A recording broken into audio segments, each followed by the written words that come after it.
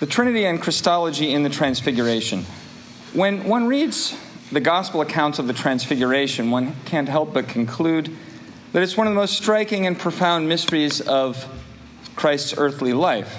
And indeed, it seems as if the three apostolic witnesses have been brought up a high mountain in order to glimpse something that is no longer earthly, but rather of heaven.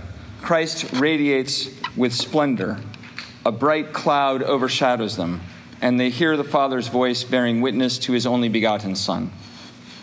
In patristic and medieval theology, one can typically observe two axes of theological reflection on the theophany of the Transfiguration. The first axis is Trinitarian.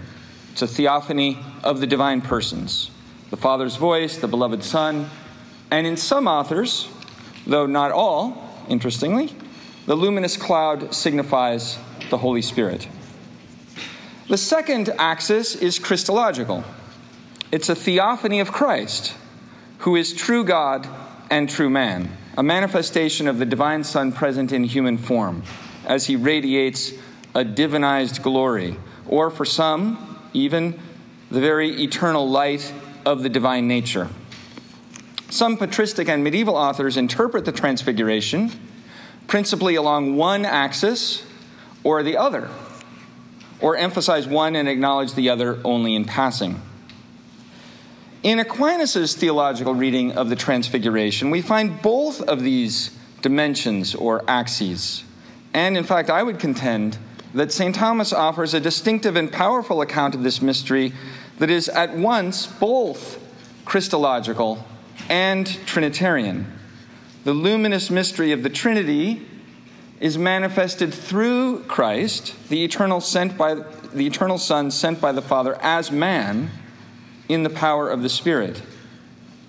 As man who is true God incarnate, Christ leads us up into the heart of the Trinitarian mystery, and through all that he does and suffers, reveals it and gives us a share in it. As we shall see, Aquinas not only draws on the Church Fathers, both Greek and Latin, but is perhaps best described, I think, as offering a rich and original synthesis of them. A synthesis that is both highly traditional and at the same time showcases Aquinas' genius for integrating diverse traditions into an overarching unity of theological vision. So let's begin with the Trinitarian axis. For St. Thomas, the Transfiguration is a theophany or a revelation of the three divine persons of the Trinity. This view is indeed found in some fathers, but surprisingly to me at least, as I did this research, it's missing in many. A good number do not mention the Holy Spirit at all in connection with the Transfiguration, perhaps because they are concerned principally with the identity of Christ and the relation of Christ and the Father. So as far as I've been able to discover, of course I'm not an expert in this field, there is mention of the Holy Spirit at the Transfiguration neither in Basil, nor Gregory of Nazianzus, nor Gregory of Nyssa, nor John Chrysostom, nor Cyril of Alexandria, nor even Leo the Great. Now, Origen thinks one might identify the cloud with the Holy Spirit, but says that it might also signify the Father or the Son. Ambrose and Jerome, in contrast, do expressly identify all three persons present at Mount Tabor. For Aquinas, however, the most important source may well be John Damascene, who, in a sermon that Aquinas quotes when he treats of the Transfiguration, Damascene sees the Holy Spirit in the luminous cloud and draws an express parallel to the Spirit's appearance in the form of a dove at Christ's baptism. So this, I think, is very important for Aquinas. Even more importantly for St. Thomas, however, the Transfiguration is seen most clearly as a Trinitarian theophany insofar as he places it under the rubric of the divine missions. This is extremely significant because the divine missions, as many of you know, play an architectonic role in Aquinas' theology. By means of the divine missions, the Trinitarian mystery of God in himself is not only revealed in the dispensation of salvation, but is active in drawing creation back into the Trinity as the eternal processions are made present and, as it were, extended into time. Of course, the divine missions are a central theme in Augustine's De Trinitate. It's a theme reproduced, then, in Peter Lombard's sentences, and therefore commonly treated in the West. So one might think, therefore, that it's a particularly Latin and Western mode of Trinitarian reflection. Yet, in fact, it has an important pedigree also among the Greek fathers. Here, unfortunately, I only have time to state the conclusions of my research. The divine missions, it seems, became an important subject in the Arian crisis, because some argued that if the Son was sent by the Father, and that's what we're talking about missions. Missio is Latin for to send or ascending. Some argued that if the Son was sent by the Father, he must be less than the Father. And in response, St. Athanasius developed a nascent theory of divine missions of both Son and the Holy Spirit, though, to my knowledge at least, he doesn't use the label divine missions as Augustine does so prominently. And it's likewise been documented by some other scholars that Augustine was familiar with at least a portion of the key texts of Athanasius on this point, leading us to wonder whether Augustine's reflections on the divine missions in the De Trinitate actually are transmitting to the Latin West and then to Aquinas a pro-Nicene Athanasian influence. And of course, the divine missions feature also in John Damascene, whom Aquinas sometimes explicitly quotes on this subject. So where are the divine missions at the Transfiguration? Thomas sees it as a manifestation not only of the truth of the visible mission of the Son, so the Father's voice testifies to the true identity of Jesus, visibly man, but also he sees the Transfiguration as a visible mission of the Holy Spirit to Christ as man. Now, of course, Aquinas insists that Christ as man always possessed the fullness of the Holy Spirit, invisibly. The visible sending of the Spirit to Christ occurred by means of signs visible to his disciples in order to manifest what Jesus already possessed, what was already there from the first moment of his conception. As best as I have discovered, Aquinas is quite original in calling the Transfiguration a visible mission of the Holy Spirit to Christ. Actually, this surprised me because it's, at least to my knowledge, rather commonly understood now. Of course, many of Aquinas' predecessors, both Greek and Latin, speak of a visible mission of the Holy Spirit to Christ at the baptism, Christ's baptism in the Jordan, including Damascene, Augustine, and Athanasius. But they generally speak of only one visible mission of the Holy Spirit to Jesus. Aquinas identifies a second visible mission, and that's at the Transfiguration. Now, this second mission, this second visible mission to Christ, plays an important role in Aquinas' overarching account of the dispensation of salvation. In fact, of what he calls the propagation of grace. That is how we all come to share the divine life. Because it means that there are now a total of 4 visible missions of the Holy Spirit, with a very nice parallelism. 2 to Christ and 2 to the apostles. So this is text A on your handout. A long text from Aquinas' John commentary, although he says the same exact thing in his Sentences commentary at the beginning of his career and also in the Summa Theologiae. He writes, "It should be noted that the Holy Spirit was sent upon Christ first in the appearance of a dove at his baptism and in the appearance of a cloud at the Transfiguration. The reason for this is that the grace of Christ, which is given through the Holy Spirit, the focus is on grace, was to be derived to us through the propagation of grace in the sacraments. And thus he descended at his baptism in the appearance of a dove, which is a fruitful animal, life-giving, and through teaching, and thus he descended in a luminous cloud. Hence also, Christ is there shown to be a teacher. So it says, listen to him. That's the Father's voice. But the Holy Spirit first descended on the apostles in Christ's breath. That's the evening of the resurrection, to designate the propagation of grace in the sacraments of which they were ministers. For this reason, he says, whose sins you will forgive will be forgiven. And go therefore and baptize them in the name of the Father and of the Son and the Holy Spirit. Second, the Holy Spirit descended on the apostles in tongues of fire to signify the propagation of grace through teaching. Thus, Acts says that when they were filled with the Holy Spirit, they immediately began to speak.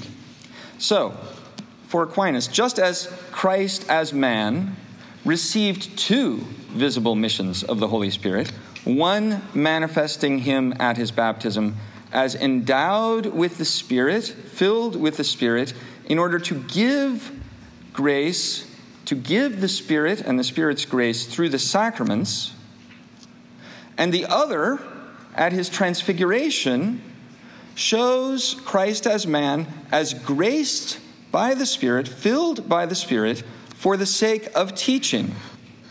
And this is why Aquinas thinks you get an additional statement in the Father's voice at the transfiguration, which isn't at the baptism. Listen to him. So also, the apostles received from Christ two visible missions of the Spirit for the sake of the spreading of the grace of salvation, which is from the Spirit. And the apostles' reception of the Spirit makes them qualified to be Christ's ministers in this twofold path of the propagation of grace, sacraments and teaching. So Aquinas is, to my knowledge, quite original in reading the Transfiguration as Trinitarian, specifically as a visible manifestation of how the Holy Spirit empowers Christ as man, or fills Christ as man with the Holy Spirit, to teach with divine authority. In fact, with an authority that originates in the Father, who sends him, and which therefore grounds the Church's mission to propagate grace through revelation, you might say. So from this overarching perspective of the Transfiguration as a visible mission, let's now turn to the radiance of Christ at the Transfiguration. So this is, in a way, the other axis, the Christological axis. Here again, we will find Aquinas offering a reading that is derived from the Fathers, to which he adds his own original insights. So if one were to offer a very broad brush summary of the Greek Fathers on the Transfiguration, a non-specialist's understanding perhaps, one might say they generally speak of it as a manifestation of the glory of Christ's divinity. Here, however, care is warranted, lest the shading given to the Transfiguration by the influential 14th century Greek theologian Gregory Palamas color the reading of earlier Greek Fathers. Palamas, of course, famously asserts, as the traditional teaching of the Fathers, that at the Transfiguration, the apostles beheld not some created glory of Christ, but the ineffable, eternal, and immaterial divine light of Christ's divinity, of the Godhead itself. And this is found in text B on your handout, which I'm not going to read. Indeed, for Palamas, the divine light of the Transfiguration becomes a key feature of the whole economy of salvation and also the heart of the mystical life. So it's extremely important for him. But a review of the exegesis of a range of prominent Greek Fathers on the Transfiguration shows that the Greek Fathers themselves are generally less forceful and direct on this point than Palamas, and, at least to my eyes, considerably more diverse in their understanding of the light of Tabor. So, for example, while St. Gregory of Nazianzus speaks rhetorically in praise of light, the divinity that showed itself upon the mountain to the disciples, a little too strong for their eyesight, that's a quote from Gregory, He also holds that Christ, quote, radiates in his form, and thus revealing the Godhead. So one might wonder whether Gregory of Nazianzus principally intends to stress the revelation of Christ's divine identity by some brilliant light, rather than claiming, as Palamas does, a stronger claim, that the light itself is uncreated. It's a question. But there's another line of interpretation in the Greek Fathers that conceives the Transfiguration principally as a manifestation of the future glory of the resurrection. So, John Chrysostom does not speak of a divine light at the Transfiguration, a divine light. Rather, he emphasizes that the disciples saw an anticipation of the full radiance of the age to come. That's a quote from him. He goes on, the splendor here was a condescension rather than a true manifestation of what it will be like, end quote. And again in Homily 56 on Matthew, Chrysostom expressly compares Christ's transfigured glory with the future glory of Christ at the second coming that he thinks is revealed by Jesus at the Transfiguration in order to strengthen the disciples for his coming passion. This is text C on your handout. Since Jesus has said a great deal about danger and death, wishing to give assurance even to their sense of sight, so the light is visible, and to reveal what that glory is in which he is going to come again, he reveals the kingdom to them visually. But what is revealed there is not yet even the full glory of his future coming. He goes on, to spare the disciples, he only revealed as much of his glory as they could bear, but he will later come in the very glory of the Father. And then he adds, after the quotation I've given you, even the saints will radiate with the brightness of this glory on the last day. Cyril of Alexandria later follows the same line as Chrysostom and is even more explicit. The light of the Transfiguration is not the uncreated divinity, but rather a visible light showing forth the glorification of Christ's body. And this is in text D from Cyril, which I also will not read. I'll let you read that on your own. In Cyril, we find a notable emphasis on the humanity of Christ. A visible revelation is taking place through Christ's human form. St. Thomas Aquinas self-consciously stands in this same line of interpretation of the Transfiguration. In fact, we know that Aquinas was familiar with the texts of Cyril and Chrysostom that I've just mentioned because he quotes them too, above all in his express treatment of the Transfiguration in his mature works, where he argues that on Mount Tabor there is a miraculous revelation of Christ's glory as man. Now, at first glance, you might think that this aspect of Aquinas' account is operating principally on a Christological axis. But as we shall see in a moment, there's more to the story. Now, the reason for this manifestation of Christ's human splendor, Aquinas thinks, is to strengthen his disciples for his coming journey to the cross. And of course, this is the famous interpretation of St. Leo the Great, which actually we read in the Office of Readings for the Feast of the Transfiguration, if I'm not mistaken. And Leo's influence may well be in the background for Aquinas, even if St. Thomas did not know Leo's Sermon 51 directly, as actually seems to be the case. As far as I am able to tell, he never quotes it. But this is also the same interpretation as John Chrysostom. And we can tell from Aquinas' quotations and other internal references when he's treating the Transfiguration that Chrysostom's homily on the Transfiguration is a prominent source for Aquinas' exegesis. So this is text E. In fact, when I went through, after going through this many times, I realized that it's almost as if, it makes me wonder if Aquinas didn't have the text of Chrysostom's homily in front of him when he first comments on the Transfiguration in his Matthew commentary, because it's like you're just reading point by point and they just match up, they just go right down the page. So text E. This is from the Summa, where Aquinas has reworked what he said in the Matthew commentary on the Transfiguration. Our Lord, after foretelling his passion to his disciples, exhorted them to follow him to his passion.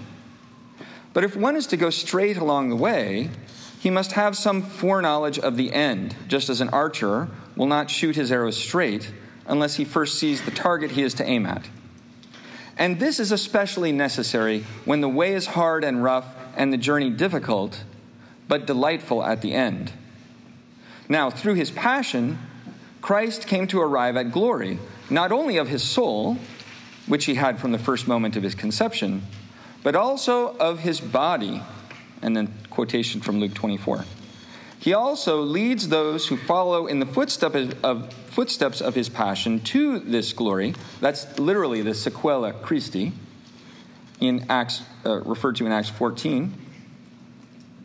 And hence it was fitting that he should show his disciples the glory of his clarity. In Latin, the word is claritas, which you could more typically translate as splendor. And then he adds a parenthetical, which is what it means for him to be transfigured. So to be transfigured is to have this splendor, to which he will configure those who belong to him. As Philippians 3:21 says, he will reform the body of our lowliness, configured to the body of his glory. So there are three notable claims or elements in this text. First, St. Thomas is explicating the reason for this extraordinary manifestation of Christ's glory, and so his focus is on Christ's revelation and instruction to his disciples. They cannot be expected to go along the way of the cross unless they know the ultimate destination. Second, that future glory of Christ will be in both soul and body. That is, the whole humanity of Christ will be glorious. And third, Christ brings his followers to the same kind of glory that they see at the Transfiguration. And he does this as they follow in his footsteps on the way to the Passion.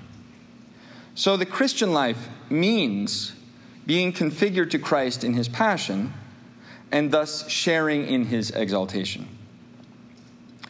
There's a fourth principle that is hovering in the background of this text, and it doesn't quite appear. Christ's glorification at the resurrection is the efficient and exemplar cause of our future glorification. Now here, the influence of the Greek patristic tradition is very clear, especially of Athanasius as filtered through John Damascene, for the principle that Christ's humanity operates as an instrument of his divinity. And as Father Licky said in a presentation just before this one, just a half hour ago, this is a major feature of Aquinas' Christology that he takes from the Greek fathers. Now, we've looked at reasons for Christ's claritas, his splendor at the Transfiguration. But how? How is Christ's body glorified at this theophany? Aquinas explains in text F. The splendor, claritas, that Christ assumed in the Transfiguration was the splendor of glory with respect to its essence, but not with respect to its mode of being. For the splendor of a glorified body is derived from the splendor of its soul, as Augustine says. And likewise, the splendor of the body of Christ in the Transfiguration was derived from his divinity, as Damascene says, and from the glory of his soul. Okay, this is really interesting if you're paying attention to this text. Note the contrast. Aquinas cites Augustine for the principle that a glorified body is glorified because of the splendor of its soul. And then he cites John Damascene on a point that seems to run in a completely different direction. That the splendor was indeed of Christ's body, but it was derived from his divinity. And that's what Damascene says. Now this sounds closer to the view of Gregory of Nazianzus. and seems to suggest the manifestation of Christ's divine nature through some kind of sensible light. Now, what is fascinating is that St. Thomas cites these two authorities in immediate succession, and not as contrary positions, but as if their harmony were obvious. And we find a clue to what he thinks about this in what he adds just after Damascene's quotation. The claritas was derived from his divinity, as Damascene says, and from the glory of his soul. After explaining that during Christ's earthly life, the glory of his soul did not normally overflow into his body, that follows just after the quote I've given you, due to a certain divine dispensation, Aquinas says, so that he would fulfill the mysteries of our redemption in a passible body, then St. Thomas returns to the synthesis of these two authorities, Augustine and Damascene. This is text G. Splendor was derived to the body of Christ in the Transfiguration from the divinity and his soul, not in the mode of a quality immanent in and affecting his body in itself, but rather in the mode of a passing passion, like when the air is illuminated by the sun. So Aquinas' point is threefold here. First, the source of this bodily claritas, splendor, is his divinity and his soul.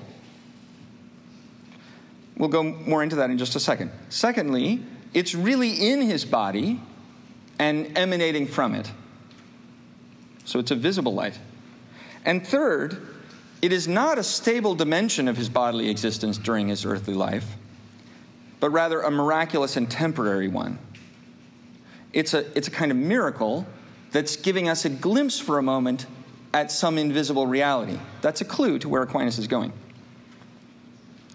In fact, for St. Thomas, it's on this third point, earlier in the Summa, Aquinas had quoted Damascene for this principle. That's another interesting thing. In fact, for Aquinas, it's very important that Christ's transfigured splendor is only momentary, because in general, Christ's flesh really does what is proper to flesh, and his divinity does what is proper to the divinity. And he thinks that this is a dimension of the truth of the unity of natures in Christ to manifest that true humanity, and is a core Chalcedonian insight. The reason for it is soteriological, and Aquinas takes it from the Church Fathers. This is text H. The infirmity assumed by Christ did not impede the end of the incarnation, but promoted it to the greatest degree, maximally promoted it. And although through these infirmities his divinity was hidden, yet his humanity was manifested, which is the way of coming to the divinity. This is a capital principle in Aquinas. Indeed, the ancient fathers desired in Christ not some bodily strength, but rather spiritual strength through which he vanquished the devil and healed human infirmity. Now, let's go back to what Aquinas added to Damascene. The glory of the Transfiguration is not only from his divinity, Aquinas writes, it's from the divinity and his soul.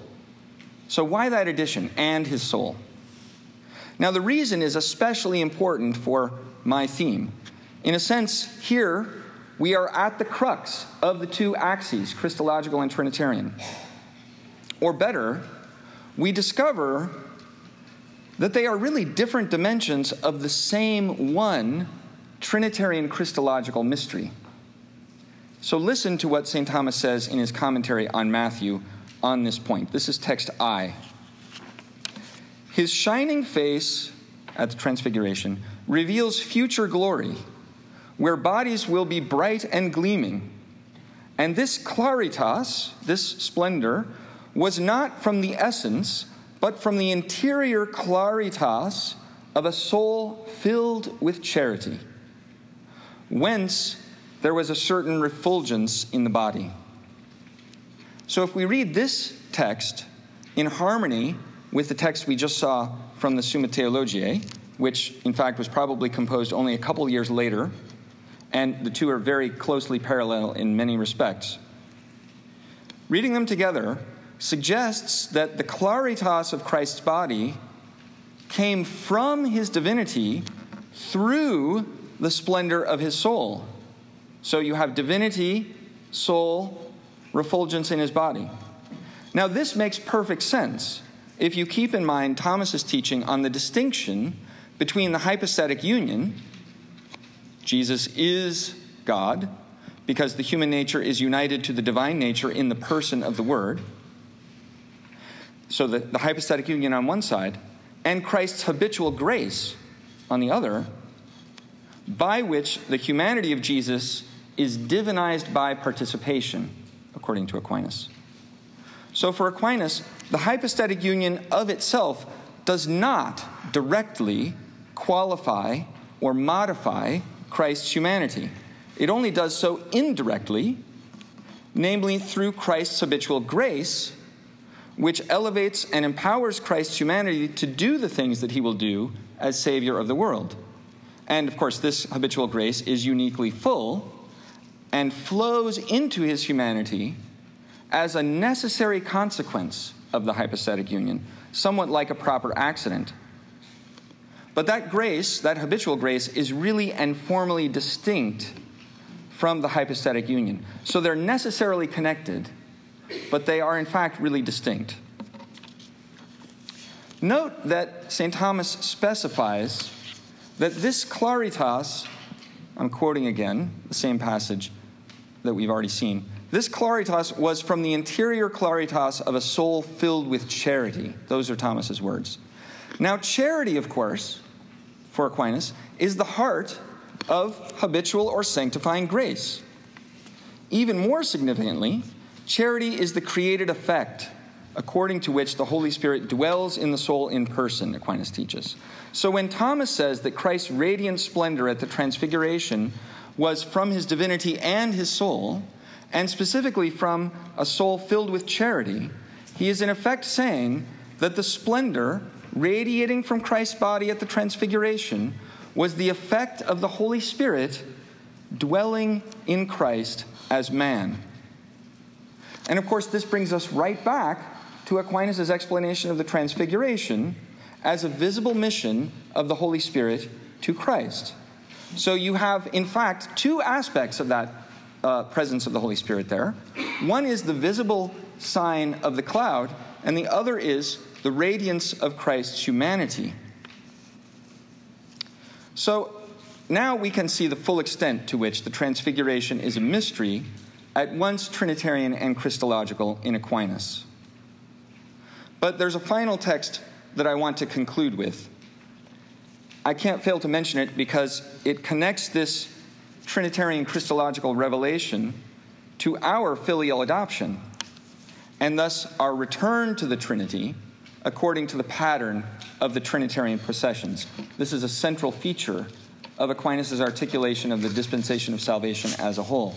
So, in the concluding article in the Summa on the Transfiguration, Aquinas claims that the event on Mount Tabor manifests our future conformity in glory to the natural Son of God.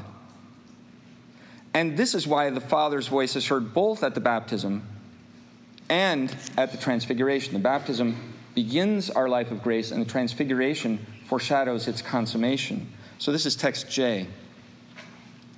At the Transfiguration, this splendor foreshadows the splendor of our future glory. And so it was fitting in the Transfiguration that the Father's testimony manifest the natural filiation of Christ, this is my beloved Son, because he alone, together with the Son and the Holy Spirit, is perfectly conscious of the Son's perfect generation. And he continues that in the Transfiguration you see all three divine persons, because in the resurrection the whole Trinity will give to his elect the splendor of glory. So what we have here is a presentation of how we are saved by the Trinity and glorified, ultimately will be glorified by the Trinity, as we are conformed by the Holy Spirit to the natural sonship of Christ, which is being revealed through the Father's voice. So I hope now we've gotten some glimpse of how Aquinas draws from and builds on the Greek Fathers in a way that's both quite traditional, but also that produces a synthesis that is also very distinctive, and in fact, that gives us some glimpse of the great Trinitarian and Christological mystery of our salvation in Christ, and we hope, our future destiny, glory with Him in heaven. Thank you.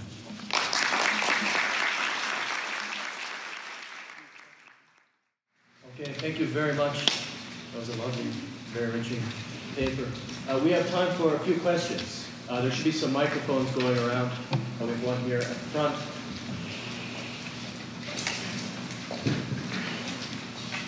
Dr. Donnie Goldstein, Holy Gospel. Thank you very much, Father, for that very, may I say, illuminating presentation. I want to ask you concerning what's on letter I, that quotation there.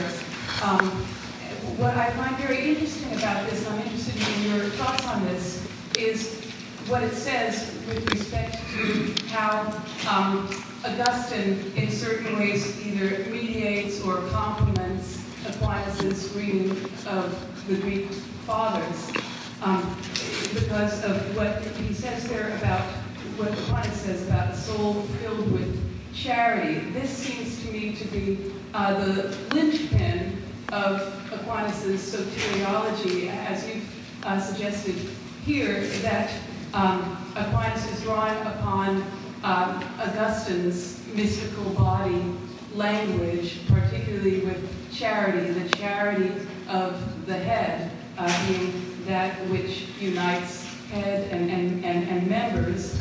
Also, this seems to me to have to do with the fact that as Aquinas says elsewhere that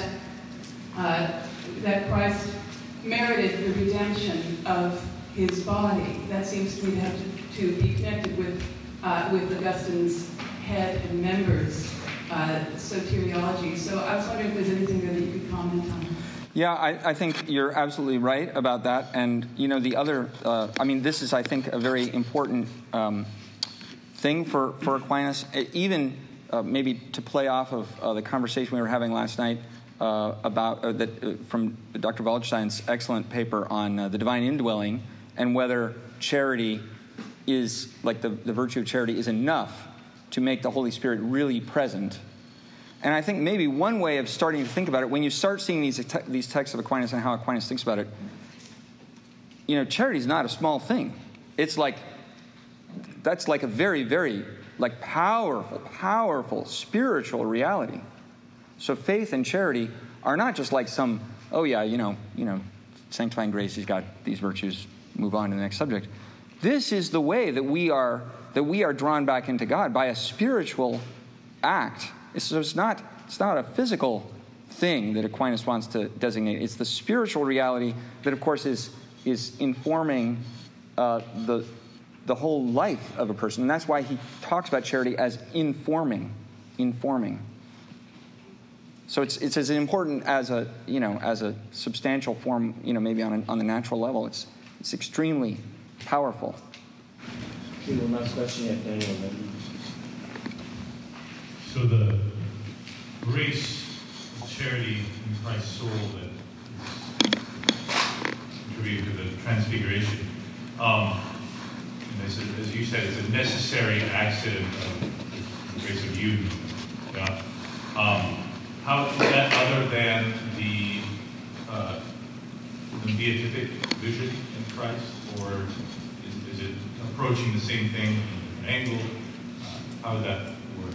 Yeah, that's a very good question, and I think the answer is maybe not absolutely clear in the text of Aquinas how to connect these things, but it does seem quite evident when you start going through the principles that he gives for Christ's beatific vision that the foundation is always the hypostatic union, but the thing to keep in mind here is that it's not either or, like hypostatic union or habitual grace. But it's precise. These are ordered realities. One is subordinated to the other and flowing from it. But they're distinct. It's important to keep them conceptually distinct for some significant theological reasons. And so there is a kind of gratuitous gift to Christ's human mind, which Aquinas describes as this light. The light, it's actually like the light of glory in his mind, by which he sees the divinity as man, like in his human mind, which we call the beatific vision. So that's why Aquinas is saying his soul was always glorious. But that's not disconnected from, but rather actually is an aspect of Christ's fullness of grace, habitual grace. Thank you very much. We'll have to conclude here with this part of the question.